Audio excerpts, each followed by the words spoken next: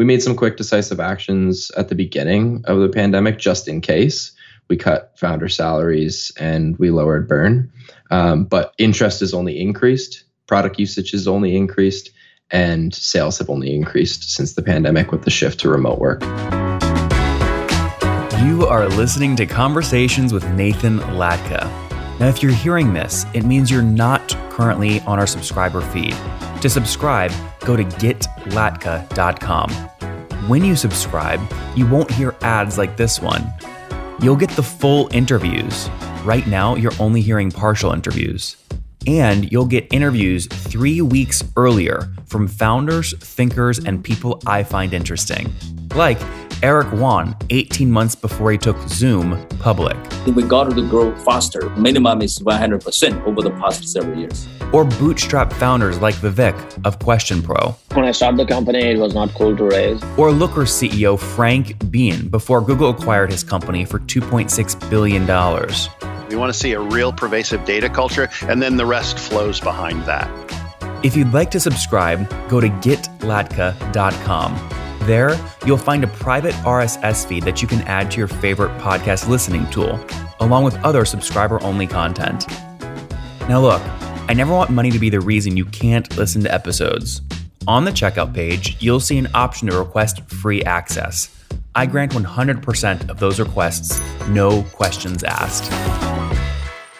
Hey guys, my guest today is Chris Buttenham. He is building a company called Obie, a company changing the way organizations access and manage their collective knowledge. He got into the startup space kind of magically. He performed magic professionally at a young age and gravitated towards digital marketing to promote himself. By the age of 15, he registered his first business, a digital agency that provided marketing and design services for other entertainers and small businesses. He's a self-proclaimed serial entrepreneur, host of 2 podcasts, The Art of the Fail and Accelerating Support, and was the youngest founder accepted into batch 20 of the prestigious 500 Startups Accelerator program in California. Chris, you ready to take us to the top?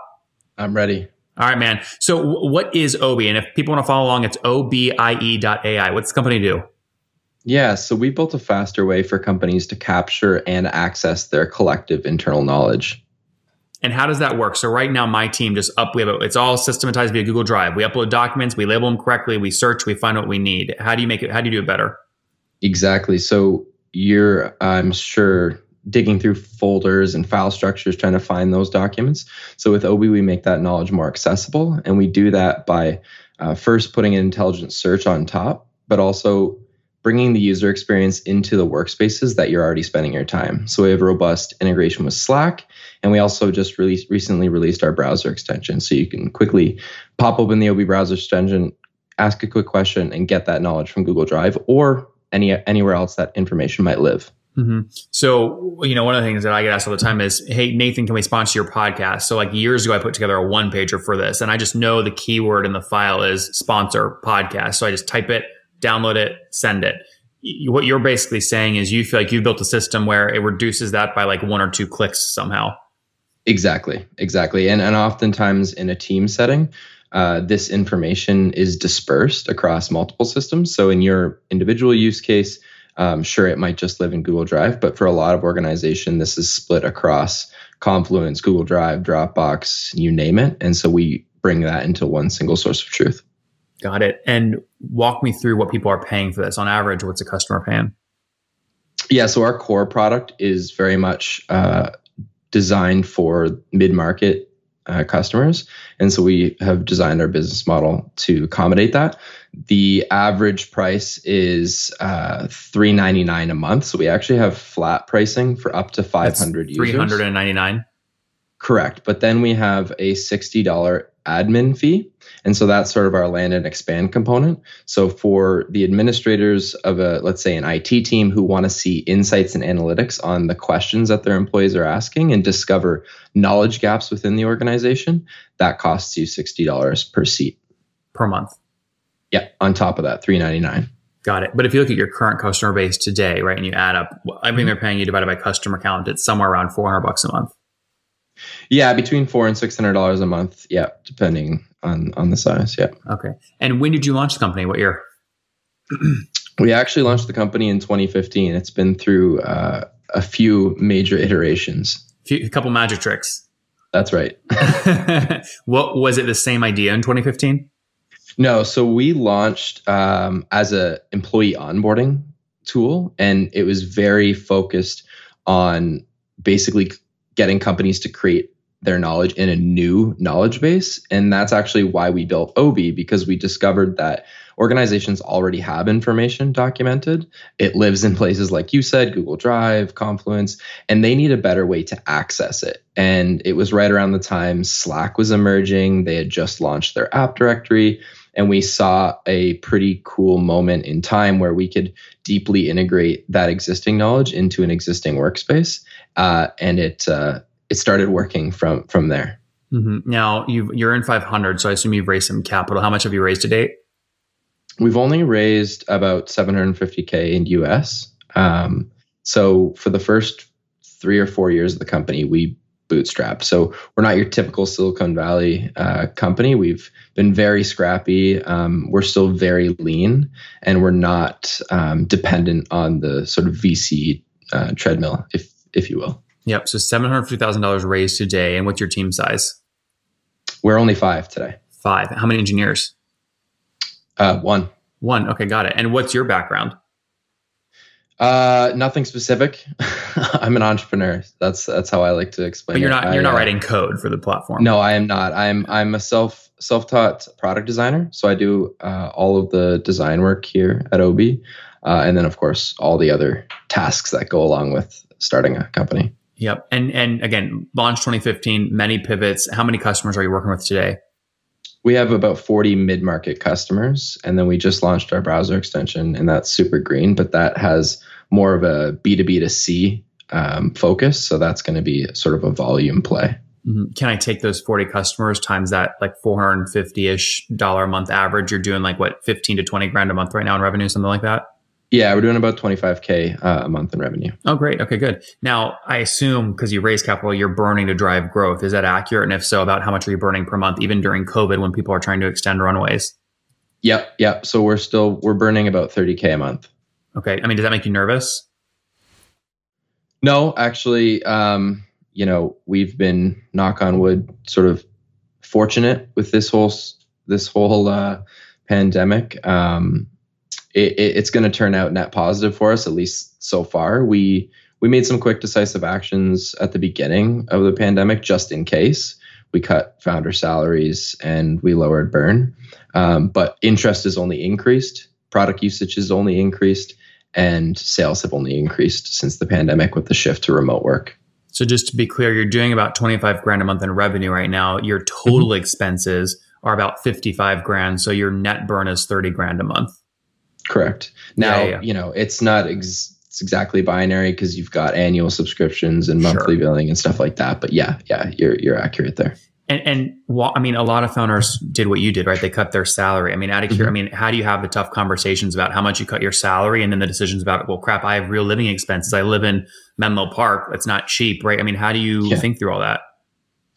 Yeah, I mean, I think that's what makes our team unique is that we've constantly had to make those tough decisions. Like before we got into 500 startups, the company was almost dead. And, we hung on, we bootstrapped, we got really creative with the expenses. So this isn't something that's foreign to us. Me and my co-founder made the decision to not cut our employees' salaries, just our own. So that conversation becomes a little easier to have. But we did set the expectation with the team that if things took a turn for the worse, that's where it would end up. So just setting the expectations early is what we decided to do. Do you guys just split the company 50-50? It's not exactly like that. The cap table's a little messy from the early days. Tell me about that. It's by the way, it's messy for everyone. That's why I asked the question.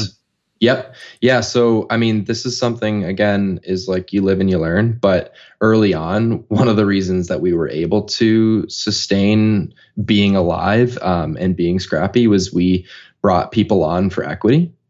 And for tax purposes, we brought those people on for actual founder stock, which, again, you live and you learn, but it makes the cap table a little bit messy. Having said that, me and my co-founder still own most of the company. We've raised all of our money on notes to date, so we still retain control. But I don't know if I would do it necessarily differently in terms of sweat equity because we wouldn't have gotten here without those amazing people's help.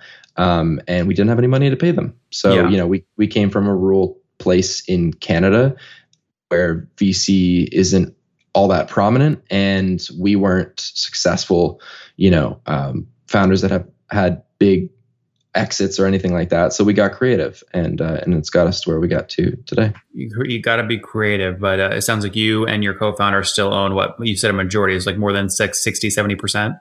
Yeah, about 60% of the company. Yeah. That's not horrible. And then walk me through again the second tough decision you guys just made, right? So, I mean, what were you guys paying yourselves, and what did you guys decide to cut it down to? Okay, well, so we were paying ourselves. We paid ourselves nothing for the first two years of the company. And then as we started generating revenue, we paid ourselves, I don't know, some poverty level salary, like $30,000 a year, Canadian dollars. And then it was 50, and then we got up to like 80, and we're trying to recoup some of the debt that we've personally put ourselves into, but we feel comfortable doing those things because we have generated revenue, enough revenue to keep the business sustainable if we had to cut expenses. But yeah, we cut our salaries recently 20%. But we're in a position now where things look stable. Like I said, it looks like this actually will end up helping us. We're very grateful for that. So we're probably going to go back to what we were. So you cut from like 80 down to like 65, something like that. Yeah. Is that your co-founder cranking behind you? Yep, that's him. Nice. A lot of you guys will ping me out of the blue at asking for help selling your software companies, but I'm not a broker, and I'm really focused on Founder Path right now, not helping folks sell their companies. So I'm always looking for great tools to recommend for you guys to quickly figure out what you could potentially sell your company for and how much cash you could get. That's where Flippa comes in. Now, here's my thing about brokerages, especially for selling your company. You guys should not have to pay a 10% brokerage fee when you put your blood, sweat, and tears into building your company for years that have a sale. All smart founders know, though, that the best way to maximize price is to have multiple options. So how do you get multiple options, multiple bids on your company without paying a broker 10% or more? Well, I recommend Flippa because they have the largest list of buyers for these sorts of digital assets, which almost always guarantees a bidding war. I tell my founder friends all the time to try Flippa's valuation calculator to see what their company is worth, and I encourage you guys to do it today. Go to nathanlatka.com/Flippa right now to test out the valuation calculator for free. That's nathanlatka.com/FLIPPA. Let me see. What else am I missing here, right, about the story, right? You told us you launched 2015, sort of messy cap table, but that saved you cash early on. 40 customers today, 25 grand in MRR. You're burning right now, which is fine. I mean, what about churn? Churn's critical in a SaaS company. Yeah. So, I mean, that took us a while to figure out. So we say that we launched OB in 2017, which is when we were coming out of 500 startups. That's sort of when we pivoted into OB away from the onboarding solution. And it took us until last year to figure out churn. That's sort of when we discovered that, we've hit this elusive thing called product market fit, defined by just surveying a lot of users and using some of the existing frameworks out there. But now we have churn really stable. It's below 3% a month.